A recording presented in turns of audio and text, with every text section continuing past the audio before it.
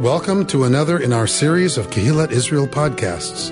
This is a recording of Rabbi Amy Bernstein's weekly Friday morning Torah study.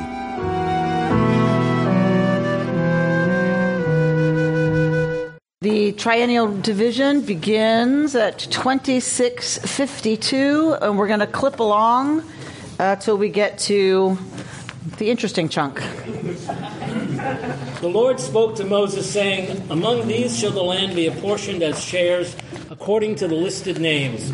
With larger groups, increase the share. With smaller groups, reduce the share. Each is to be assigned its share according to its enrollment. The land, moreover, is to be apportioned by lot, and the allotment shall be made according to the listings of their ancestral tribes.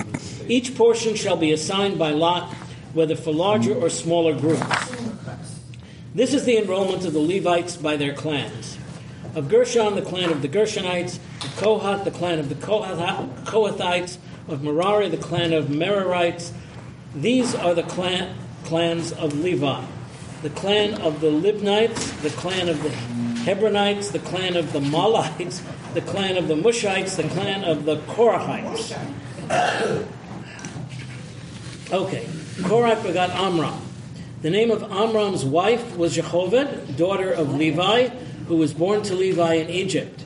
She bore to Amram Aaron and Moses and their sister Miriam. To Aaron were born Nadav and Avihu, Eleazar and Ithamar. Nadav and Avihu died when they offered alien fire before the Lord. Their enrollment of 23,000 comprised all males from a month up. They were not part of the regular enrollment of the Israelites, since no share was assigned to them among the Israelites. Okay, so we're getting the portioning of the land when they're going to cross over, and the instruction is about size. For more, obviously, if you have more folks, you get more land. If you have less folks, you get less land. Then we get the enrollment of the Leviim separately because they're not going to get land, right? They don't get land. They get service. They will not be farming. They will be eating and supported by the farmers who they serve. You skipped over. You said it was obvious why they should get more people should get more land and fewer people should get less land. Mm-hmm. Was that? Some people would not consider that obvious, or even they would say the powerful shall get more land and the weak shall get no. I mean, was this something new, or was it's obvious at that time? It is quite nice. It is quite nice, right? That it was because you're going to be farming. It kind of depends on how many plots you have to break a territory into, right? But depending on how many families you have in that tribe, right? How many clans you have in that tribe. So the prescribed method of apportioning the land seems to be based on two mutually exclusive principles: the lot and the need. Thus, although the apportionment is decided strictly on the basis of population as determined by the census, that decision ostensibly is to be made by lot. So then it's about, are these two ways of apportioning the land reconcilable? So I can give you the excursus from here that talks a lot about it. Okay. I interpreted a lot differently, and I was confused.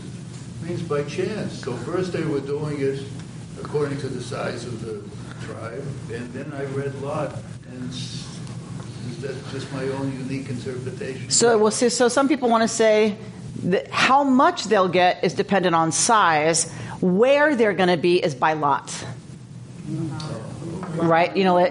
How many acres would be by size, but then you don't get to pick. There'd be a lot of fighting over the best view, right? They'd be fighting over who wants to live in the highlands on the edge of the rim of the cliff up there. Who's fighting? Yeah, I mean, can you imagine? God forbid. All right. Yeah. All right, so where are we? 63. You want to keep on reading? Yes. Okay. These are the persons enrolled by Moses and Eleazar the priest, who registered the Israelites on the steppes of Moab at the Jordan near Jericho. Among these, there was not one of those enrolled by Moses and Aaron, the priest, when they recorded the Israelites in the wilderness of Sinai. For the Lord had said of them, They shall die in the wilderness. Not one of them survived except Caleb son of Jephunneh and Joshua son of Nun. The daughters of Zelophehad of Manasseh family, son of Hefer, son of Gilead, son of Mashir, son of Manasseh, son of Joseph, came forward. The names of the daughters were Milcah, Noah, Hoglah, Milcah, Mala,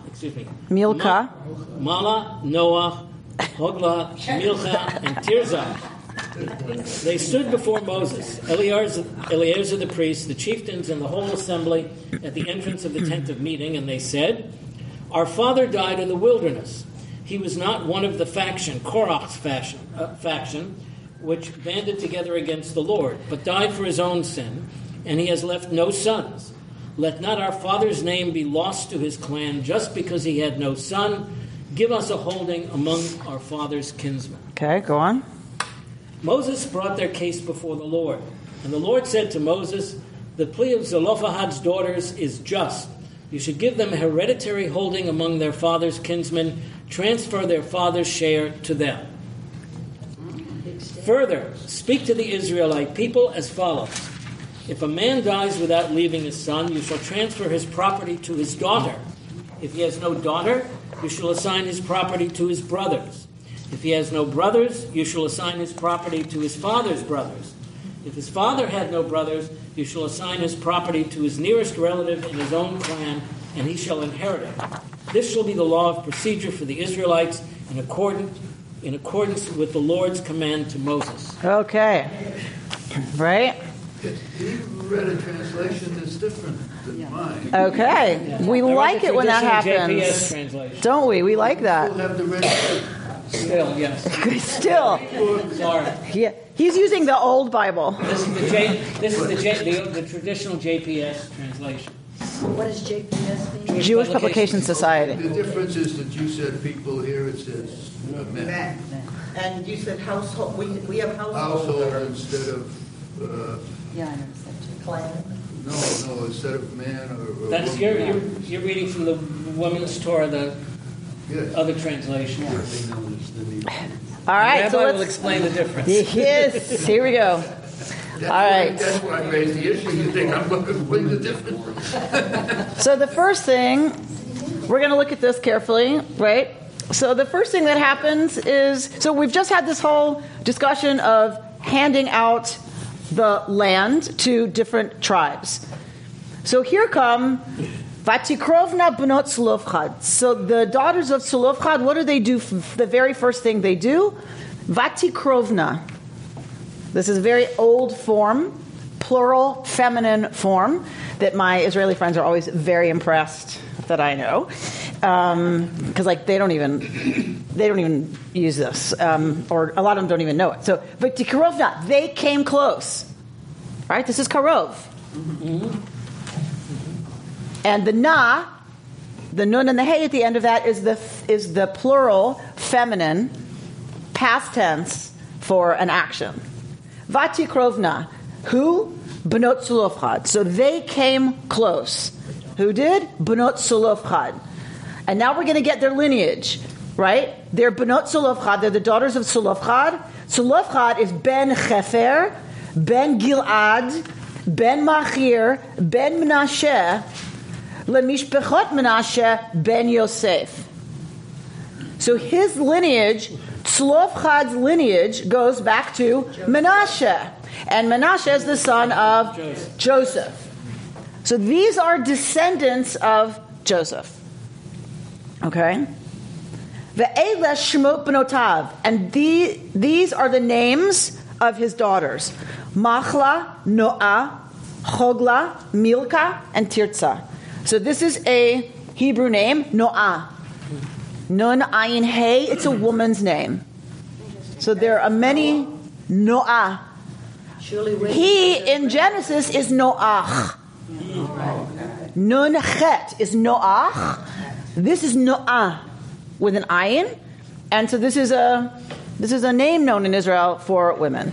So they get here and people are like, "What? Noah, your daughter-in-law, Noah?" And it's after the daughters of Tzlofchad. All right. So here are their names, and Tirza is another one that you hear a lot, and Milcah also. So these are their names. So they come close. Vata'amodna lifnei Moshe, and they stood before Moshe. V'lifnei Elazar haKohen, and before Elazar the Kohen. V'lifnei hanisiim, and in front of the princes.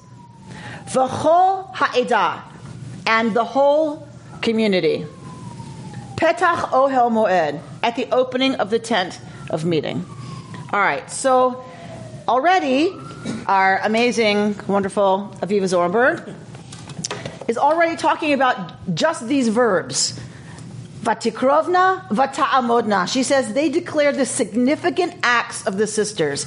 Before they even open their mouths, and this is italicized, they come forward. So women who are coming before, they're coming forward to where? The tent of meeting. So this is already, they're coming forward to the place where only men are authorized to be, right? The functionaries, the leaders, right? They're coming to the sacred place that only men are recognized as being authorities in. Who are they standing before? Moses, Elazar the Kohen, and all the men. And the Kol Ha'edah, the princes, like the leaders, which are men, the Kol Ha'edah, and according to Zornberg, the Edah are the men. So that these women already are taking an act or are doing things that is already not intimidating, the opposite of that. It's just not the norm. That it's an intimidating thing to be in front of all of the leaders and to come, for them to come forward and for them to stand there and confront them. It's chutzpahdik, it's brazen, it's courageous. It's modern. Thank you. So she says, Zornberg says, the place in which the women stand is framed by male names. Right? So, right, we have all this, why all these, like their names are in the middle, bookended by all this male stuff. Why? The place in which the women stand, this structure, about male names, gives us the sense of the world, the field in which the women speak. 5 women, heirs to sons who become fathers, addressing an entirely male forum. So for her, this is already a big deal that they come forward and take a stand.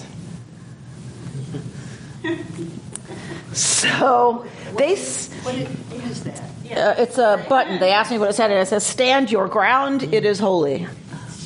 They took it. Just saying. Okay, so what is their case? Clearly they have something to say. They're bringing something forward. What do they say?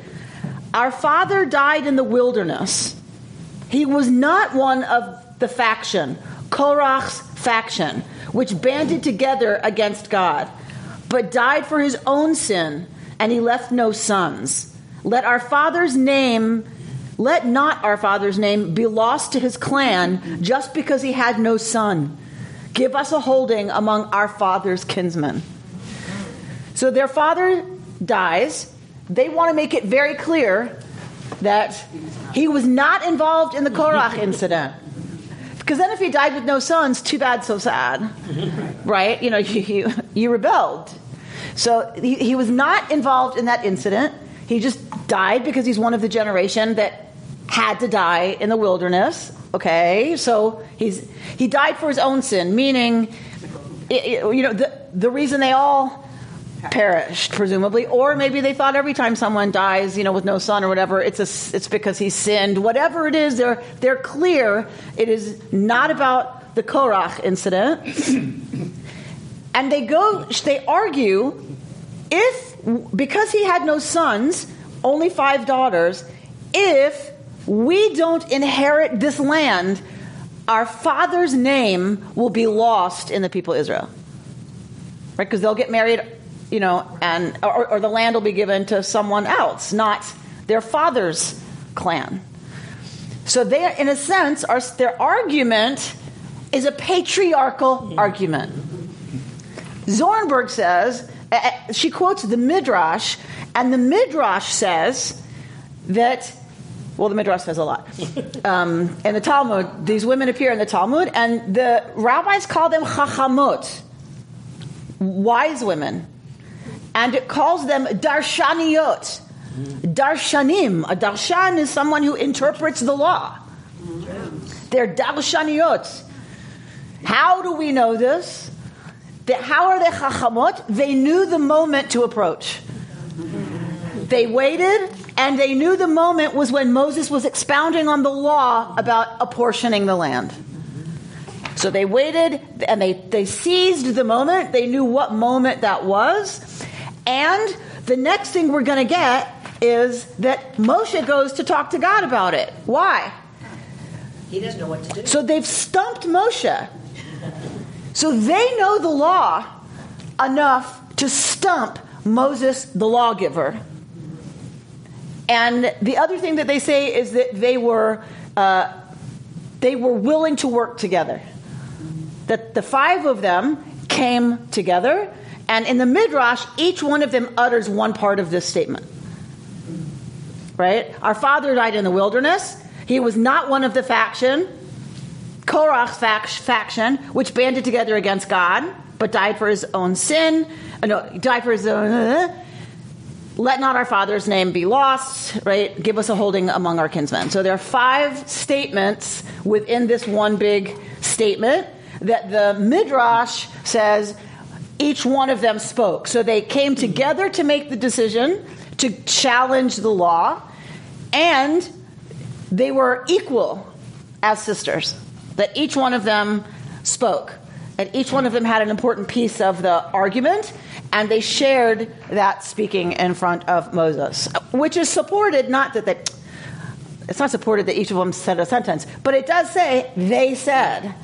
So what, they all spoke at the same time? That seems a little silly, right? So why is the Midrash any sillier?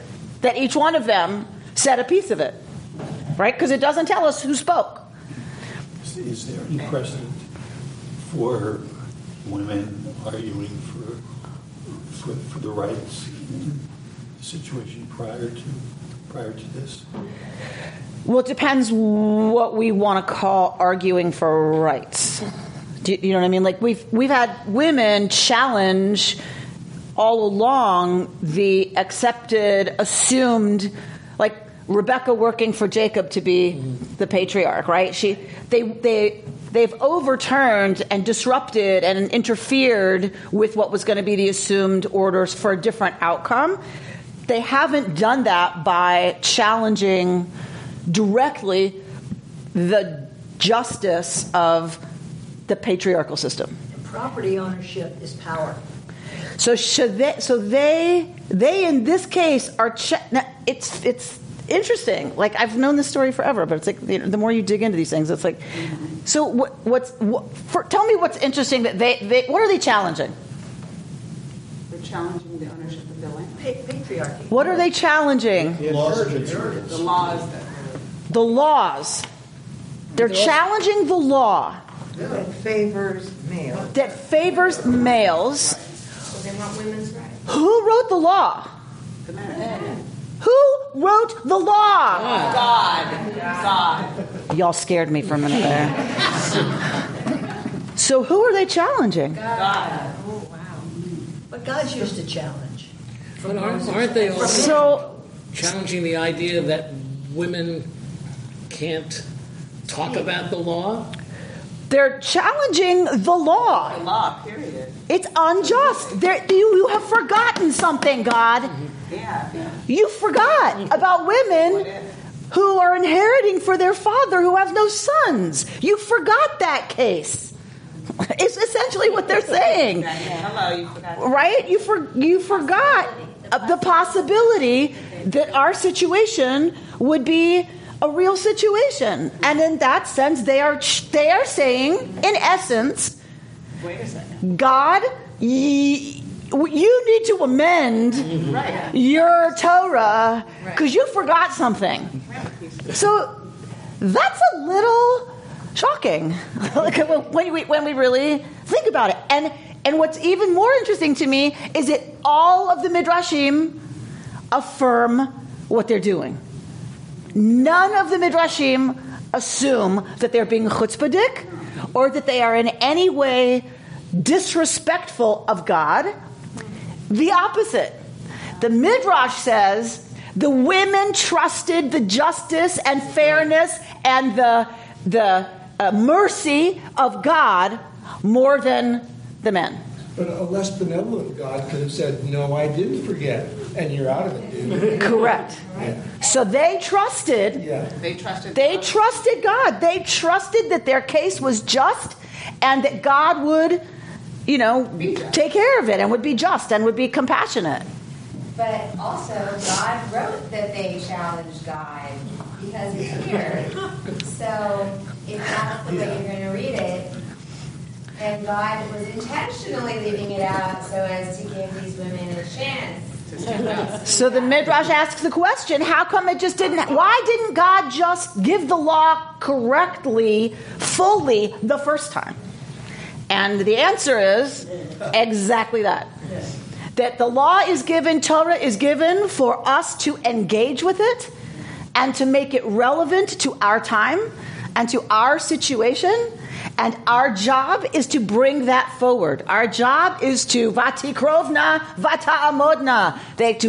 To come forward, to come close, to come forward, to take a stand, and to say it is just.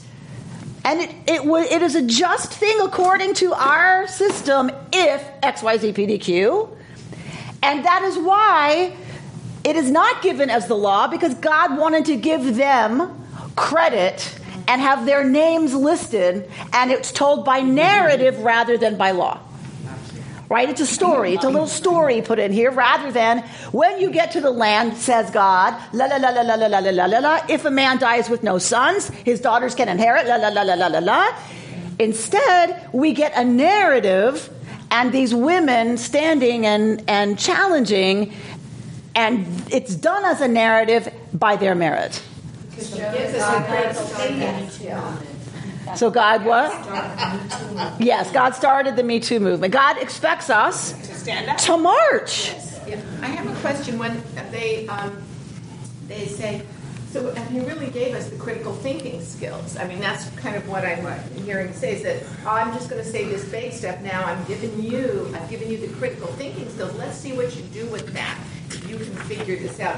But the other thing is when he says, when they say that the land should be given to the daughters, and then if there are no sons, no daughters, it goes to the brother, and if there's no brother, why do we not go all the way and say it goes to the sister? To the sister. And if there are no sisters, it continues in the male. Because it is not an overturning of the male patriarchal system. That is not what this is. What is their argument? Yeah, they argued. So that our father's name will not be lost. They are not challenging the patriarchy. Right. Okay. Yeah. They are challenging that because they're women, they shouldn't be able to hold their father's place in the line of succession, but it is to an agnate that it must go to a male relative.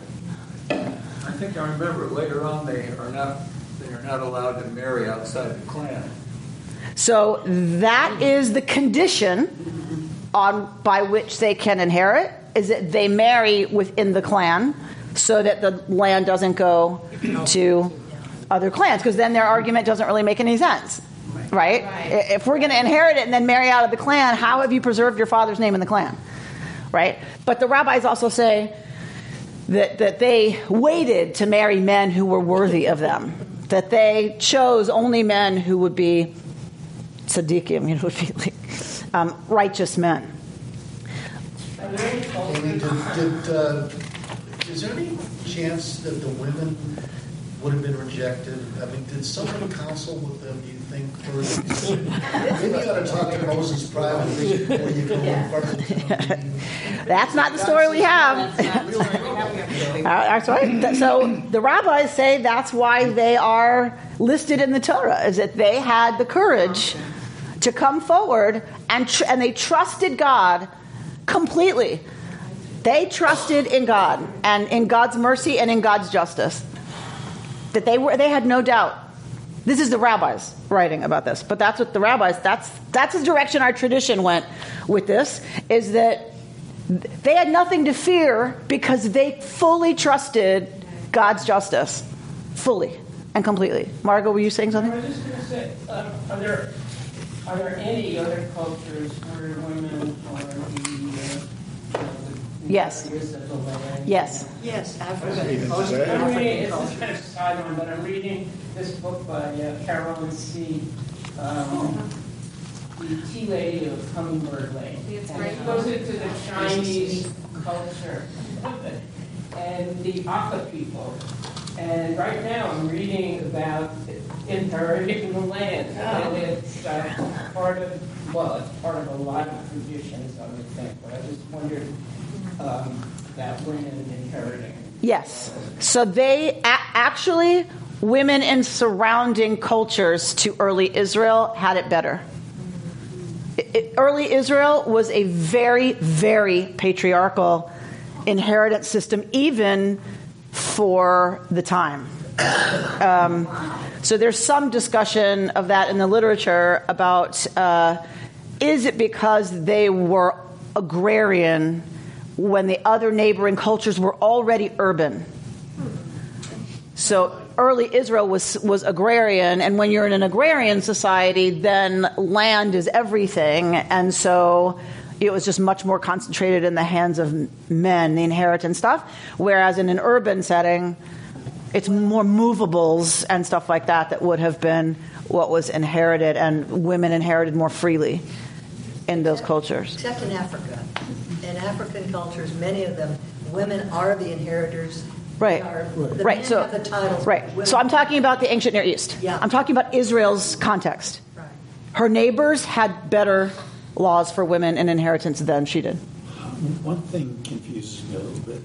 You have the 5 women, they inherit land, but they get married and take the name of the husband. So this was all done on the basis of keeping the name of the father of those 5 women alive. But even though they inherit the land, they're not really keeping the name of the father alive. But you're thinking about family names. There was no such thing. They don't have family names. Really. They would have been Milka Bat Tzlofchad. She would have stayed Milka Bat Tzlofchad. Right? They didn't have family names. You had individual names. You belonged to a clan. But you traced it of Ben so-and-so, Ben so-and-so, Ben so-and-so, Ben so-and-so. Yeah, they didn't take the husband's name. Correct. Because there was no name. You had your own name. And you belonged to a clan and a tribe, but you didn't have a Shem Mishpacha, as we say in Hebrew. They didn't have a family name. Excuse me. You mentioned that the question here is, how do we interpret these laws? We take this and it's up to us to develop them and modernize them. Is that the Orthodox point of view as well with this kind of passage? Yes. That we're obligated to modernize and... Yes. Absolutely.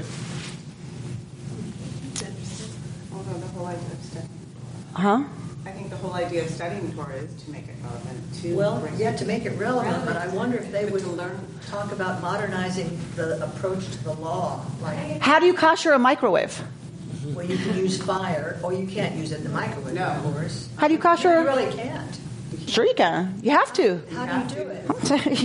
You have to go find it in the law that talks about koshering, and then you have to modernize it and apply it to a microwave oven. Well, I can see that would be easier than the place of women. It's all a matter of what's your priority, your microwave or your woman. Right. and look, they are now In the Orthodox world, there are women who are getting the title Moratenu, our teacher, which is one step away from Rav. Of course, they have to modernize. Of course, Torah has to be applicable to our day and to our time. But it's kind of Laura jokingly said it, but the truth is, what do you want to apply it to? They don't want to change the role of women. Right. So why would they do that? We do, so we will, and we'll call it Torah. Like, it's what everybody does. It's somewhat of a rationalization according to where you stand. Sure. I mean, it's about what they're wanting to modernize Torah to do. Right. They care very much about, is it kosher, is it not kosher? And they want the status of women to be that of mother and wife and homemaker, and that's their priorities, right? So they don't. Your question assumes, I think, that there's only one position from which to modernize the law. Modernize means position of women, not to them. That's right. Not to them. Do you see what I'm saying? That's our perspective. Right. Is, well, what the Orthodox would say they're modernizing and Torah should be made modern for our day? Well, of course, because they live a Torah life. And they don't have a need to change the role of women. So, isn't this modernizing what the whole idea of the Talmud and the evolution of commentary over of course, many because the law has to evolve and change to meet God forbid, the law doesn't change. Let's be clear. The law does not change. The interpretation. We interpret the law and how best to apply the law to any given situation today.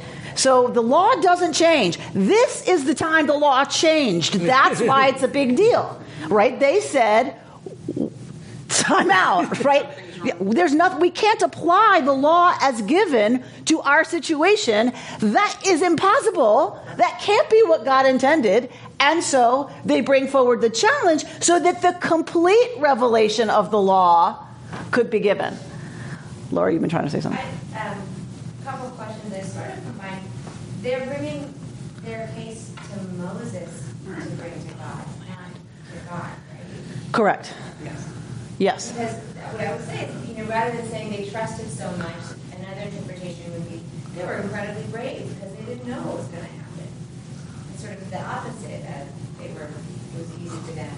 But maybe bringing it to Moses wasn't as brave as bringing it. It didn't have the same consequences, potentially. But remember, in some ways, I think Moses and God aren't so separate for these people. They've seen him split the sea. What was God who split the sea? Who's standing there with a staff? Moses. When the hail comes and then it leaves, like it's Moses. And but Moses couldn't grant their request. So the rabbis say, how come Moses had to go to God? He didn't know what to do. Why? Why didn't he know? It was a change, and he wasn't. He's been given revelation. He's got access. How come Moshe didn't know? Because Moshe knew the law and knew that he couldn't change it without God's permission. So for the rabbis, they go further. And they say, no, Moshe's talking about levirate marriage. And then inheritance. And when is levirate marriage? When the man dies with no sons. So let our mother go be with her brother-in-law and have sons. But you can't marry your brother-in-law, blah, blah, blah, blah, blah. So they stumped Moses using the law, says the Midrash. They're like, so let our mother marry her brother's brother, and she'll have sons, and then our father won't have won't have died without sons. But that's illegal, according to somewhere. And so Moshe's like, so they say, so here's how they stump him. They say, so we do count as children in levirate marriage, right? You won't let our mother marry the brother-in-law because the guy died with us, with 5 girls. So we count in terms of him being dead and being his descendants in levirate marriage. But now you're telling us we don't count in terms of inheritance as as what did I just say? Descendants. So does he have descendants or doesn't he have descendants? We can't both be his descendants and therefore legally blah, blah, blah. And then in this case, we're not his descendants until legally blah, blah, blah, blah, blah. You can't have that both ways. And Moshe goes, oh, they stumped. So according to the Midrash, they go further than Moshe didn't know. They stump Moshe with the law and come up with a legal way to say, you now have a conflicting reality. You can't do that. It's internally contradictory. Either we're descendants or we're not. You can't have it both ways. Sorry. And because they knew that and they were smart, they were darshaniyot, they, using the law, stumped the greatest teacher of the law ever. There is not a higher compliment the rabbis can pay. Right? Like, we're going, like, why does that have to be? Forget whether it has to be there or not. They put it there. They put this story about them taking levirate marriage, right? And either we're descendants or we're not. They give these women the highest compliment possible. That they correctly interpreted and found a contradiction in the law. And Moshe was stumped. And he's like, they got a point, right? And had to go to the judge of judges. The Supreme Court. To the Supreme Court. Orthodoxy does have to bend at certain times. I'll give an example. In Alaska, where you can have 20 hours of darkness or 20 hours of light. So when does Shabbat begin and when does it end? Mm-hmm. So they pick a city. In this case, Seattle. Otherwise, I mean, So they say when it's dark in Seattle, it's dark. It's Shabbat. They follow like. All right. Yes. Is there something else before we move on? Is there more to this in the sense that in the past, I think you taught us that women are chattels? I don't think she taught us that.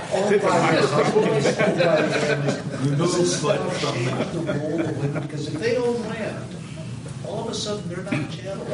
But they're passing it on to the male heirs. Right. They're just holding it until they have sons. Keep their clan alive. Correct. Nobody owns the land. God owns the land. They are holding it for their sons. No. They're saving the seed. They're stewards. And they're saving the son. Yes. You know, what this story sort of reminded me of, maybe there is no connection, but there is another example way back. I think Abraham. Uh-huh. Yeah. Sounds more. Right. You know, Abraham and the so-called cult prostitute, was it not Abraham? And she wins that case. Tamar and Judah. That's Tamar and Judah. Sorry, excuse me. No worries. Is that, in your mind, sort of a mini version of this same kind of story? Because she sort of had no way out except this, and it was a very logical argument, and she trusted that the logic would prevail, and it did. Right. Yes. So in that case, she had to trust who? Judah. Because she did it in secret and in private. So she had to trust his better inclination. Right? Isn't this powerful? Isn't this story? But it's but it's definitely another example, right, of women taking in the ways they can the law to make it more just for them. Possible and very unusual and contradictory situation, and they saw that. Yes. And in her case also, she sort of figured out, well, this is sort of the only way I can get justice, and I just have to trust that I'm going to get justice. Yes. Yes. This reminds me of the Abraham arguing with God over Sodom and Gomorrah, again, trusting that God will be just. But it seems to me Moses is bringing two questions to God. One is their right to question. And we assume, oh, yeah. But in a sense, he's saying, God, do these people even count?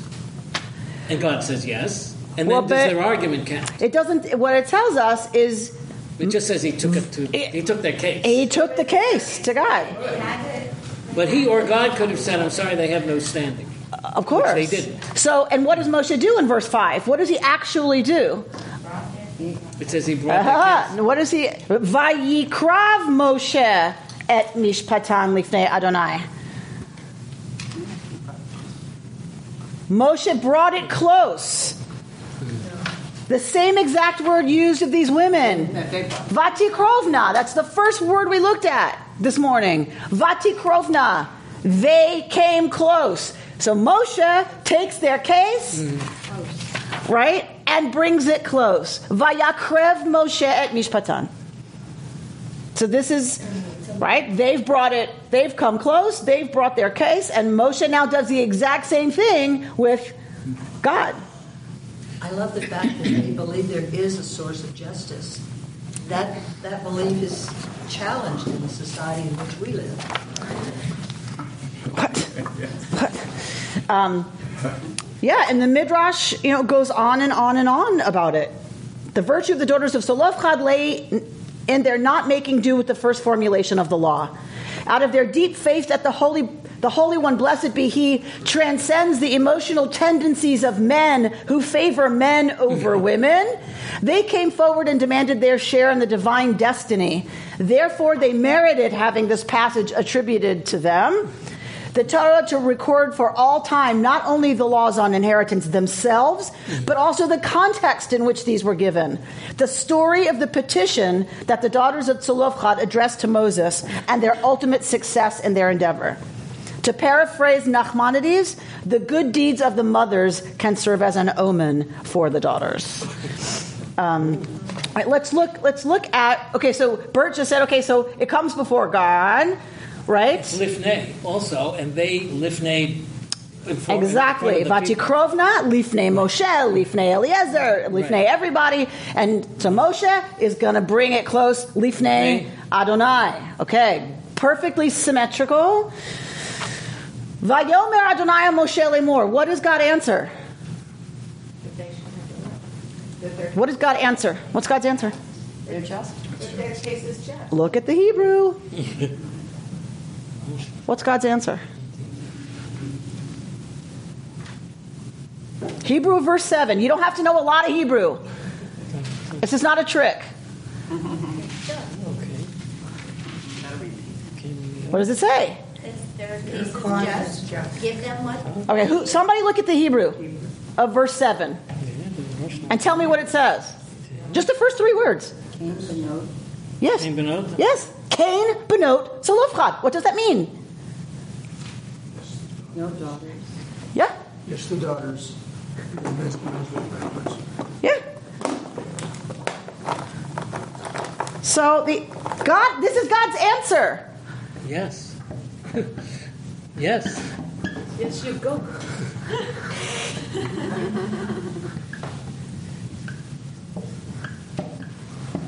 That's God's answer. So I don't care what your JPS says. That is not what God says. What God says in the Torah is Cain. Yes. Comma, Benot Zelophehad. You could read. Right? We have no punctuation in the Torah.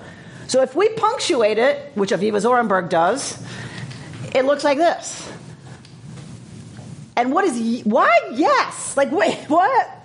Even in Hebrew, that is not a great way to say. I mean, he doesn't say, I approve of the least. No, it's an affirmation. It's not. Right on. Right. So the beginning part is not an answer to the case. Right? It's to the implied question that Bert thinks Moshe may be asking. Right? So we don't see Moses ask it, but we see God answer it.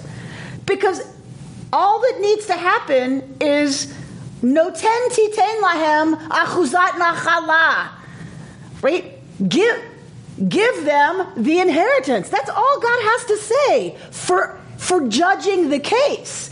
Because it says Moshe brings the case before God.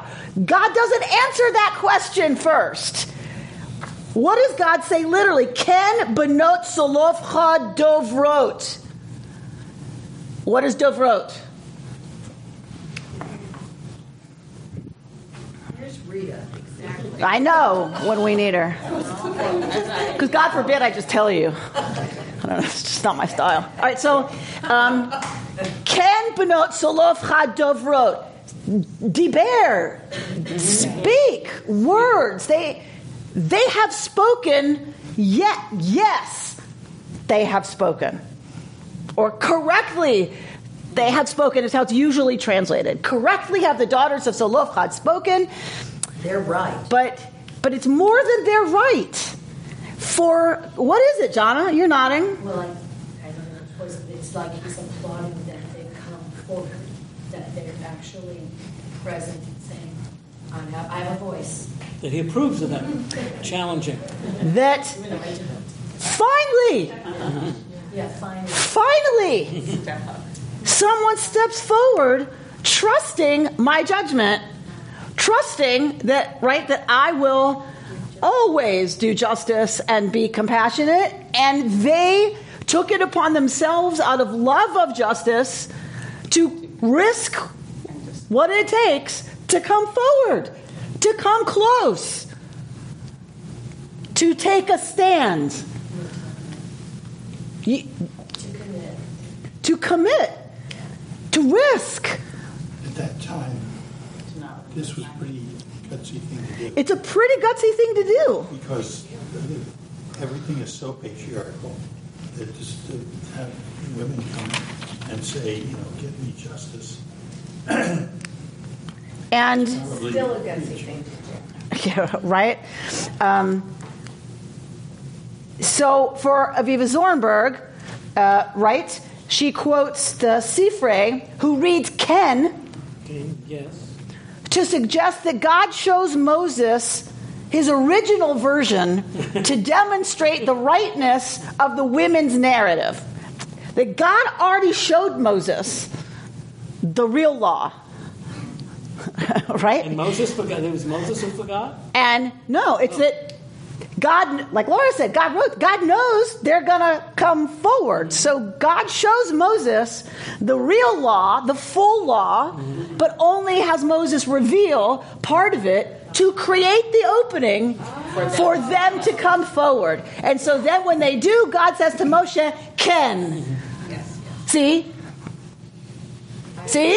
This is why I had you give only part of the law, because Ken benot solofcha dovrot. They needed to speak. And that wouldn't have happened if I'd have just given the whole law for you to just put out there as law. Then there wouldn't be all this interesting stuff. So he was empowered. Yes. Giving them the opportunity to empower themselves. Yes, and that the Sifrei says that was the whole point. Right? Do we know how old they were? We do not. Were they married? Did they have children? They did not, because they're told who they can marry. So they have not yet married. So these could be pretty young women. Yes. They could have been teenagers. So you're saying this is another step into the sea story. Yeah, right? Yes. Right, tell them to move forward. Well, how are they supposed to move forward with water there? Right? And God's like, because they have to move forward or else the waters can't part. And it's another one of these that if there's going to be justice, it's going to require that the oppressed stand up. That's the lesson. So if God showed Moses the whole law, why couldn't he answer the question that they brought forward? Why did he turn to God? Because he goes to God to say, okay, here we are. And God's like, Ken. Like it's a private thing between Moses and God that let the children come forward and let them demand, money for the afikomen, and I'll pretend that I don't have it ready. Right? I'm not giving you money. It's my afikomen. All right. Anyway, that's how it was in my house. We had to steal the afikomen from my grandfather, and then we ransomed it back. right? And he would make up this whole fuss. How dare you take my afikomen and then charge me money? And my grandmother's like, don't settle for 50 cents. What are you kidding? You need $1 from him. So now, ostensibly, this is not the first time this situation happened. That there were women, that a man died with no sons. It's the first time we're getting the law. No, I understand, but for Israel, right? But before this, that could have happened many times, and the sons of those women ultimately could have complained about it because they would not have inherited, right? But there's no inheritance. Right, I say till now. None at all. No. They were slaves in Egypt. What did they have? Like, I'll give you my sari. You can split my sandals. So this is the first time inheritance is coming up. Well, the big deal, and it's not even a reality yet. Because the big deal is inheritance of the land. Yes, which they don't have yet. Correct. No, but they're going to have. Right. That's why this is a big deal. Land was everything. Well, that's in an agrarian culture. It is everything, right? All right. So I want to look at. Where can you get a few hundred of those buttons printed up? I know, right? I found it in Georgia. I love it. In Georgia. In Georgia, I love it, and I can't even tell who it says. And I bought one at the same time for Bert. That says, if not now, when? And it says Hillel on the bottom. So they even attribute it to Hillel. What does that say? We're going to see how long it takes everyone in the room to understand what's going on. My button says, stand your ground. It's sacred. All right, so I want to go to another commentary that talks about them being descended from Yaakov.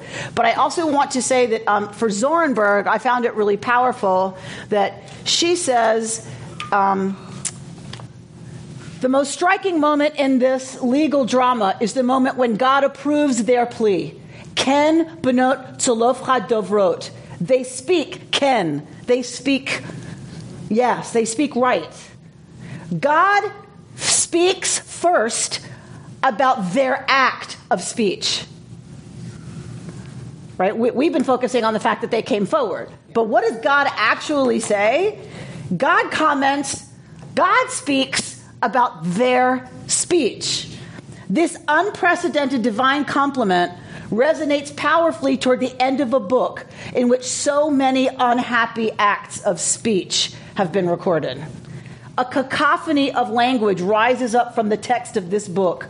After all, the complaints of the people, the verbal fury and distrust, after Moses' complex failure to speak to the rock, after the Balaam narrative with its murky projections of the problem of language as benediction and malediction, after 40 years of misspeaking, 5 sisters achieve an act of dibur that gains a gratified response from God, all the more intense for the misfires of the past.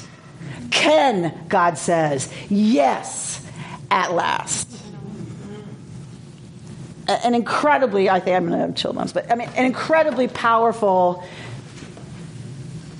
insight, as she always brings, is that it's not just this act of speech. The whole book has been filled with the tragedy of speaking or not speaking, or which speaking, the donkey speaking.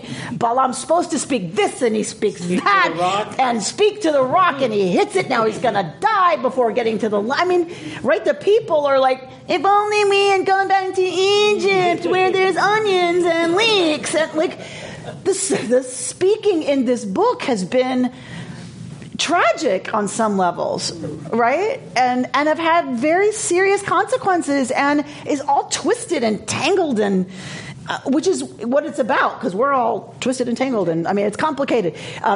But she points to this is a moment of redemption. This is a moment where speech is redeemed, and it's 5 women objecting to what they feel is oppressive, that brings that dibur, that speech that gets a response, a comment from God.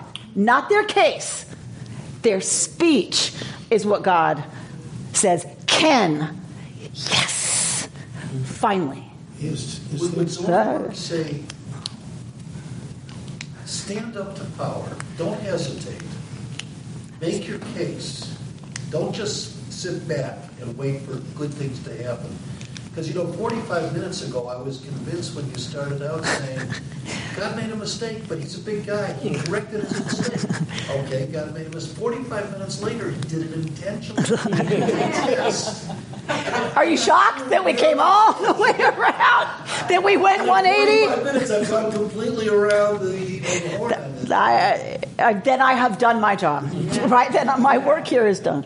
Is there any precedent for God for a group, whether it be male or female, to question God's law and God making a decision? Or is this the first time that God actually had to act as the Supreme Court? Would you repeat the question? So the question is are there other examples of people in the Bible challenging God's law?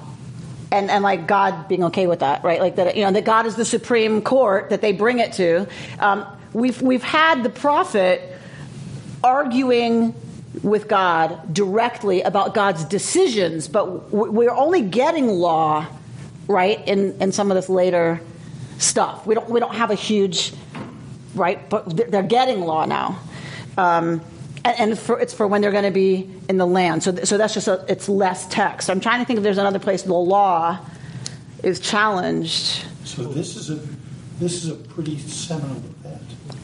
To have all this to happen just in this way. You go from the Ninth Circuit Court, up to the Supreme Court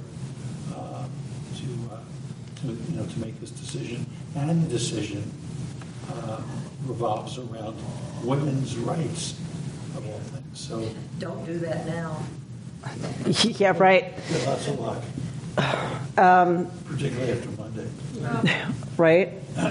Right. So I think it's implied that Moshe always takes the really hard stuff to God. That when Yitro criticizes Moses for hearing all the cases, and asks him, how does the system work? Moses is like, well, it's handled in lower courts, then it was really difficult, it comes to me, and then, if I don't know, right? But we haven't had a challenge. All right, so the tribal ancestor is who? Joseph. Joseph was the archetype of the unjustly prosecuted victim, having been locked up on false charges in the Egyptian prisons for 12 long years. In our contemporary conceptions of righteousness, we would imagine that long-suffering Joseph, who bore his travails with silence and faith, would be an image worthy of emulation. However, the Tiferet Shlomo reads this differently. He states that the word ken, which is normally read as correctly, should be, with the rest of the phrase, translated more as yippee. The people of Joseph are finally speaking. God wanted Joseph to cry out, to protest the injustice which had been perpetrated upon him. Perhaps had he done so, cried out and fought the unfairness of his fate, the system might have been changed and the whole story would have turned out better. The evils of the system need to be fought to evoke resistance and transformation rather than grinning and bearing it.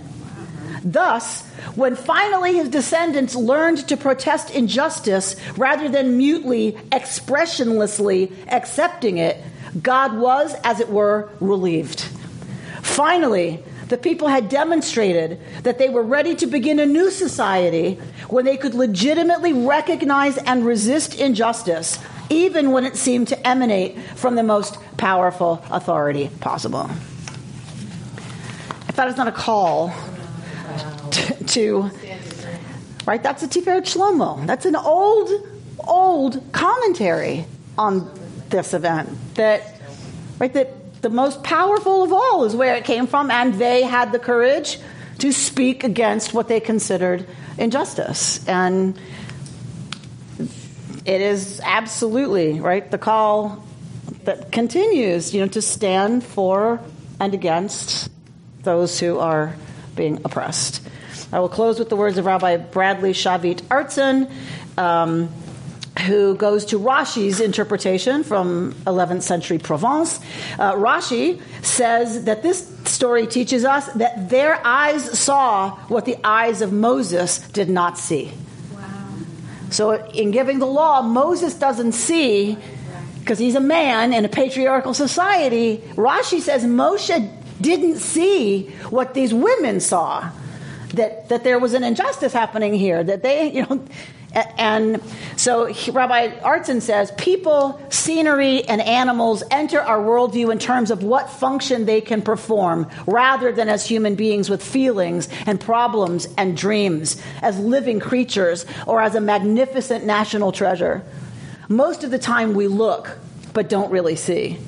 The daughters of Tzlofchad teach us an essential lesson for being fully human. They teach us the imperative of truly seeing, not only with our eyes, but with our minds and our hearts as well. They teach us not to turn away from the homeless, the elderly, the disabled, or members of other minorities. Rather than looking at people as objects, the Torah shows us by way of example that the constant struggle to be fully human is really the struggle to see all people as people. This Shabbat and in the future, let us take up the gift of the daughters of Tzlofchad. Let us teach ourselves to see. Shabbat Shalom. You've been listening to Rabbi Amy Bernstein's Friday morning Torah study from Kehillat Israel in Pacific Palisades, California.